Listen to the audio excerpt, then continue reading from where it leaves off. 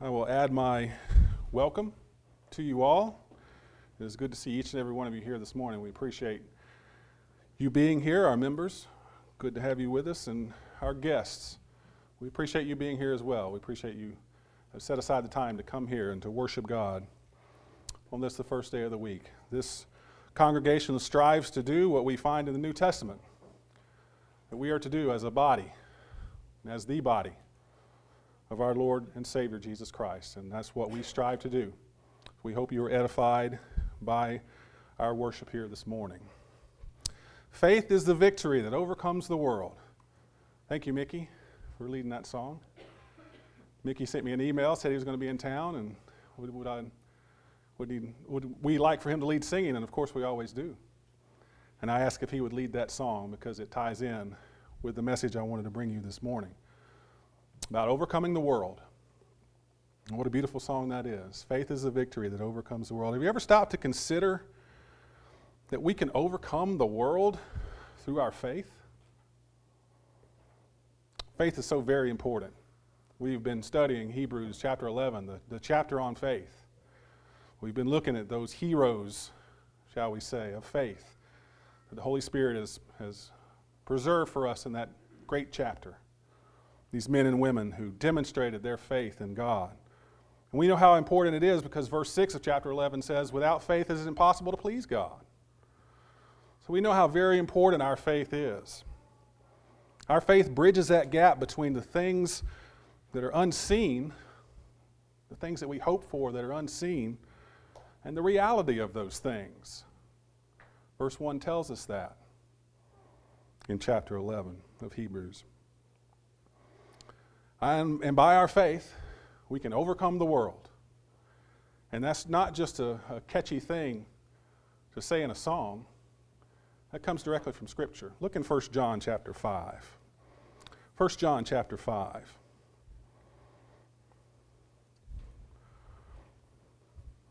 Beginning of verse 1.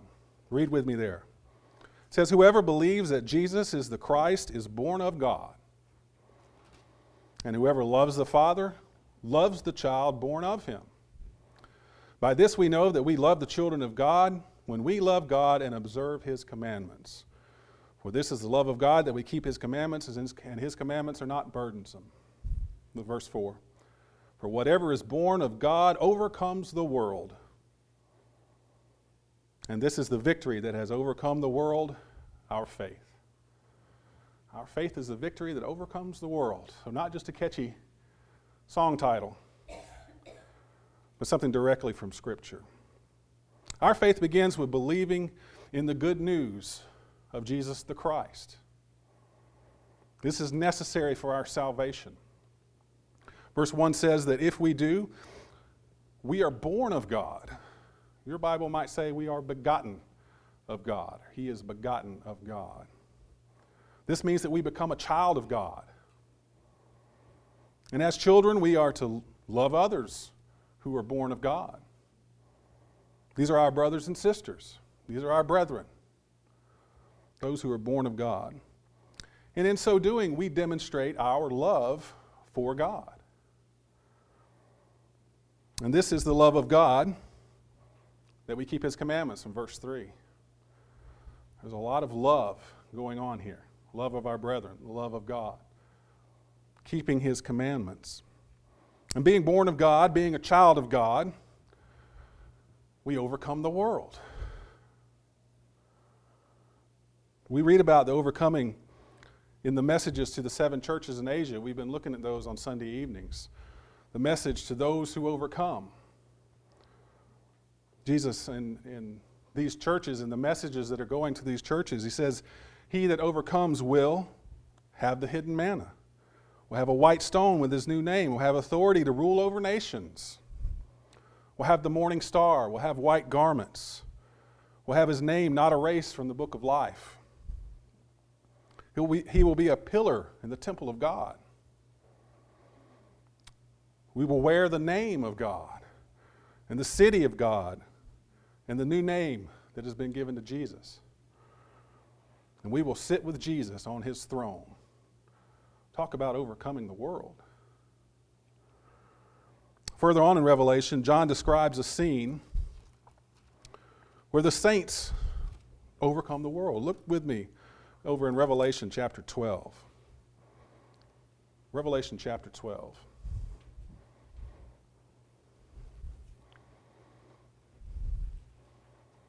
Here, beginning in verse 7, says, "And there was a war in heaven." If you remember about Revelation, John is told to write down the things that he sees. These are images that are given to John. And he's seeing these images. And it's telling a story. And remember, the story, the message in Revelation is in the message and not in the symbols. So think about that as we go forward. "And there was a war in heaven, Michael and his angels waging war with the dragon. And the dragon and his angels waged war. And they were not strong enough, and there was no longer a place found for them in heaven. And the great dragon was thrown down, the serpent of old, who is called the devil and Satan, who deceives the whole world. He was thrown down to the earth, and his angels were thrown down with him. And I heard a loud voice in heaven saying, Now the salvation and the power and the kingdom of our God and the authority of his Christ have come. For the accuser of our brethren has been thrown down, who accuses them before our God day and night. And they overcame him because of the blood of the Lamb and because of the word of their testimony. And they did not love life even to death. For this reason, rejoice, O heavens, and you who dwell in them. Woe to the earth and sea, because the devil has come down to you, having great wrath, knowing that he has only a short time. Even though Satan is waging war against God and his angels, he is overcome. And it says here in our text that he's overcome by three things. He's overcome by the blood of the Lamb. And he's overcome by the word of their testimony. And he's overcome by them not loving their life even to death. So this morning, let's consider each one of these things in a little bit more detail. So we start there with the blood of the Lamb.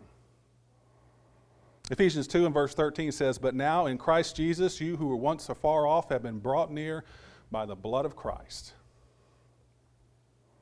The blood of our Lord Jesus makes this relationship with him possible. There is no other way that we come into that relationship with God except through the blood of Christ, through the blood of the Lamb. Jesus told his disciples in John 6, verse 53, Most assuredly I say to you, unless you eat the flesh of the Son of Man and drink his blood, you have no life in you. And this was a stumbling block for many of the disciples.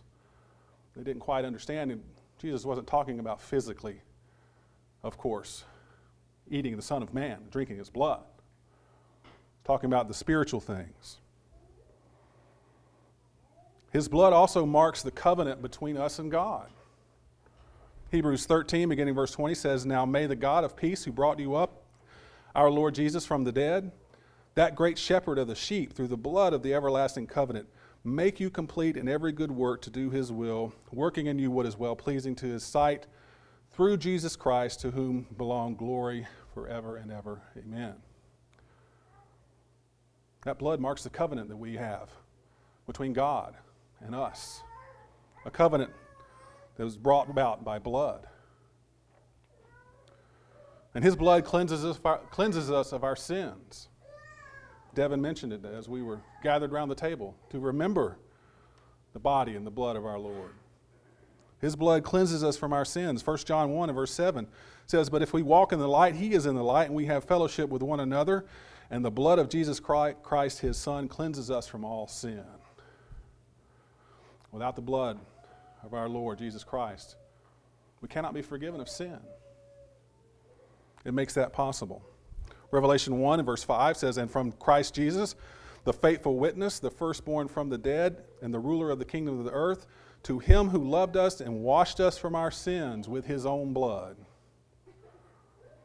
And one last verse, Revelation 7 and verse 14. These are the ones who come out of the great tribulation and washed their robes and made them white in the blood of the Lamb.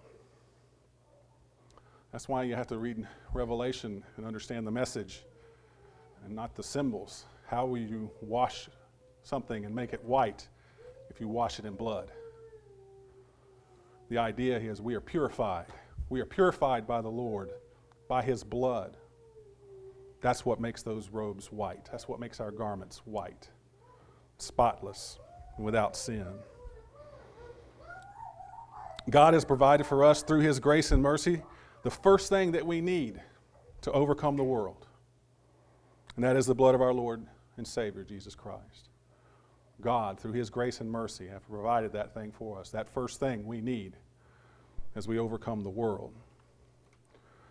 The next thing that we need, and the next thing that is listed here in our text, is the word of their testimony. Back in Revelation 12, verse 11, it says, "And they overcame him because of the blood of the Lamb and because of the word of their testimony." Well, whose testimony are we talking about? Look back up in verse 10. "And I heard a loud voice in heaven saying, Now the salvation and power and the kingdom of our God and the authority of His Christ have come, for the accuser of our brethren has been thrown down, who accuses them before our God day and night." Our brethren. That's who the them is. That's who's their testimony, our brethren. These are those who died for the cause of Christ. Look back in chapter 6 of Revelation.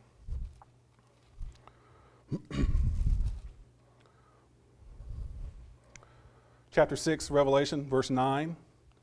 It says, "And when He broke the fifth seal, I saw underneath the altar the souls of those who have been slain because of the word of God and because of their testimony, which they had maintained." Testimony. Testimony is defined as evidence or proof provided by the existence or appearance of something. In religious terms, it means a public recounting or a religious conversion or experience. Testimony. John is telling of the vision he saw here, where evil was overcome by the word of God and the testimony of those who kept His word. He's seeing this played out as a scene in heaven, overcoming by the blood of the Lamb and the testimony of their word. The great battle between Jesus and Satan is described in chapter 12. It's a spiritual battle. Which is a spiritual battle that John is looking into. Those who died for the cause of Christ are the ones who fought this battle. You get that here from verse 9. Those who had died, those who have been slain because of the word of God and their testimony. Those are the ones in the battle. Those are the ones who overcame Satan, the dragon. But the battle is not over. The battle continues. In Ephesians chapter 6 and verse 12, it says, "For our struggle is not against flesh and blood, but against the rulers, against the powers, against the world forces of darkness, against the spiritual forces of wickedness in the heavenly places." The battle still rages on. We are in this battle, and it's a spiritual battle. Turn over there to Ephesians 6.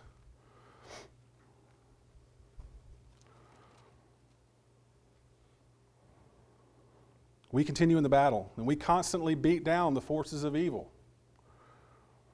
And we do it on the same battlefield and with the same weapons. The Word of God and our testimony. Ephesians 6, picking up in verse 13. It says, "Therefore, take up the full armor of God that you may be able to resist the devil in the evil day. And having done everything to stand firm therefore, having girded your loins with the truth, and having put on the breastplate of righteousness, and having shod your feet with the preparation of the gospel of peace. In addition to all, taking up the shield of faith, with which you will be able to extinguish all the flaming missiles of the evil one. And take the helmet of salvation and the sword of the Spirit, which is the word of God." We still do battle on the same battlefield and with the same weapons. That sword. The sword being the Word of God. till we're perfectly equipped to do battle in this realm. The third way that these overcame the dragon, the devil, the serpent of old, Satan. The third way they overcame the world was by not loving their lives, even to the point of death. Back in Revelation 6.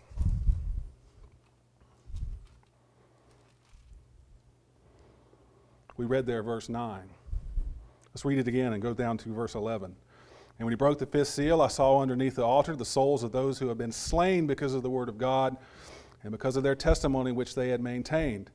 And they cried out with a loud voice, saying, How long, O Lord, holy and true, wilt thou refrain from judging and avenging our blood on those who dwell on the earth? And there was given to each of them a white robe, and they were told that they should rest for a little while longer until the number of their fellow servants and their brethren, who were to be killed even as they had been, should be completed also. These are the saints that have been slain for the cause of Christ. These are the ones that loved God more than life itself. Do we have that kind of faith? Do we love God more than we love our own lives? In Luke 14, verse 26, Jesus says, If anyone comes to me and does not hate his own father and mother and wife and children and brothers and sisters, yes, even his own life, he cannot be my disciple. He who comes to me and does not hate his own life cannot be my disciple. What does that mean to us? How do we hate our own life? What it means is God must be first. God must be first and foremost in everything a Christian does. Matthew 6, verse 33, Seek first the kingdom of God and his righteousness, and all these things will be added to you. Seek God first, putting him first, even to the point of hating our own lives. This scene here in Revelation shows us the condition of those who die in Christ. It tells us those who put God first, even in the face of the death, even in the face of their own death. And these are ones that overcome evil. And like in Ephesians 6, we must continue in this battle. Revelation 12 and verse 17, So the dragon was enraged with the woman. This woman represents God's covenant people. The woman represents God's covenant people from which the Savior was born. The dragon was enraged with the woman and went to make war with the rest of her children, who keep the commandments of God and hold to the testimony of Jesus. That's us. We are those children if we are a child of God. And we must hold to the commandments of God and hold to the testimony of Jesus Christ. And why? Revelation 2:10 reminds us, Be faithful unto death, and I will give you the crown of life. Some translations say until death. Some translations say unto death. But the idea is we must be faithful even in the face of death. Jesus is telling the church there in Smyrna that they must remain faithful their whole lives. And if they do, verse 11 says, they will not be hurt by the second death. What is that second death? A little later on in Revelation it tells us. Revelation 21 verse 8, But for the cowardly and unbelieving and abominable and murderers and immoral persons and sorcerers and idolaters and all liars, their part will be in the lake which burns with fire and brimstone, which is the second death. Jesus' message to the brethren there in Smyrna, Be faithful unto death, and I will give you the crown of life, and the second death will have no power over you. You'll not be hurt by the second death.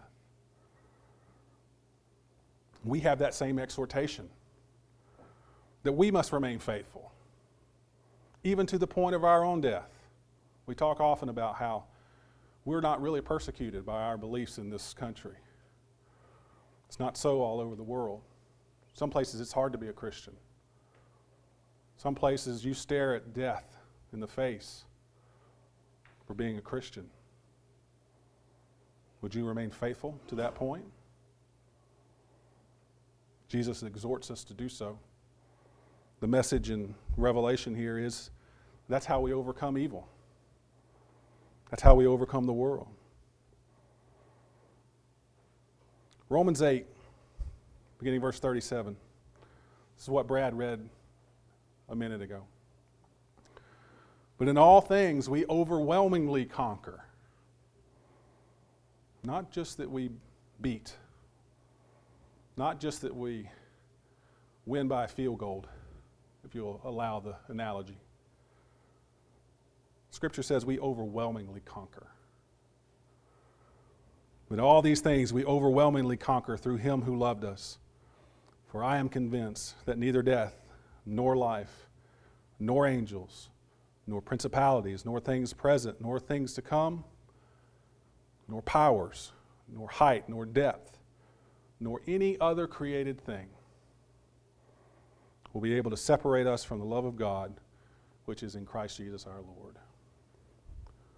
Revelation 12 tells us this scene in heaven about how these saints overcame the devil, Satan, and his angels by the blood of the Lamb, by their testimony, and by their remaining faithful even in the face of death. Faith is a victory that overcomes the world. And through our faith, we overwhelmingly conquer the world. Not just a little bit. Not just squeak by. Paul tells the Romans, we overwhelmingly conquer. John says there in 1 John 5 that we are born of God if we believe in Jesus. If we believe Jesus is the Christ, we are born of God. That means we become a child of God. And we are born of God through the waters of baptism. That is how we come in contact with the blood of the Lamb. We hear the Word of God. We believe the message that it tells us. We understand that we have to make a change in our life. We have to turn from the road that we're on, the path that we're following, and turn to God. If we understand that, the last thing we have to do before we are baptized is confess that Jesus Christ is the Son of God. Just like that Ethiopian eunuch did. I believe that Jesus Christ is the Son of God. And Philip stopped the chariot and they went down in the waters and he baptized him. And when he did, he came up out of that water. He went on his way rejoicing. We come up out of that water a new man, a new woman, washed of our sins in the blood of the Lamb. If you have not submitted to being baptized, and you're not a child of God, there's only one way to come to the Father, and that's through the Son. And He has given us that way. 1 Peter 3:21, baptism now saves you, not the removal of dirt from the flesh, but the appeal to God for a good conscience. That's how we are saved from our sins. Mark 16, verse 16, he who believes and is baptized shall be saved. That is what we do, what we must do to come unto our Lord, to be called a child of His. If you have not responded to that gospel call, the choice is before you. If as a child of God you've stumbled, if you're no longer living the life that you should be living, then you need to repent of that. 1 John 1 and verse 9, if we confess our sins to Him, He is just and righteous to forgive us, cleaning us of all uncleanness, unrighteousness. He's able to do that. If you have need, if you need to respond to the gospel call, or if you need the prayers of the congregation, you can let that be known by coming forward as together we stand to encourage you.